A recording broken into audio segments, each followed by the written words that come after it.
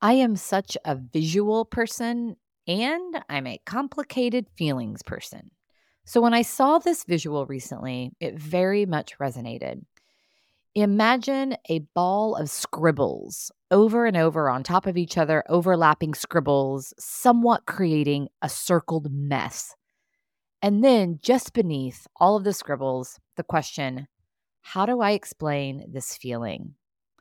It's so good because it's completely relatable and it's a great reminder to give ourselves and the people we're working with and leading a big old break.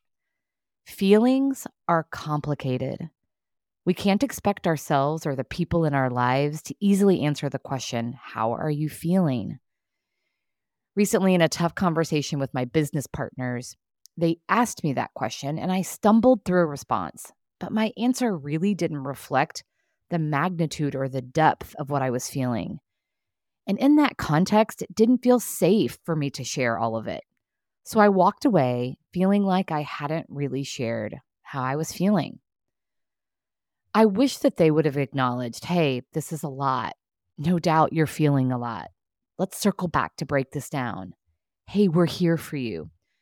But instead, they pressed me to have an answer I didn't have. Similarly, in a tough team development session with an executive team recently, there was one particular team member who'd gotten a lot of feedback from his team about how he could be better. And I could see that he was shutting down. So I said to him, hey, I know this is a lot. I suspect that you're processing a lot and that your brain is on overload. So the team is here for you. As your coach, I'm here for you.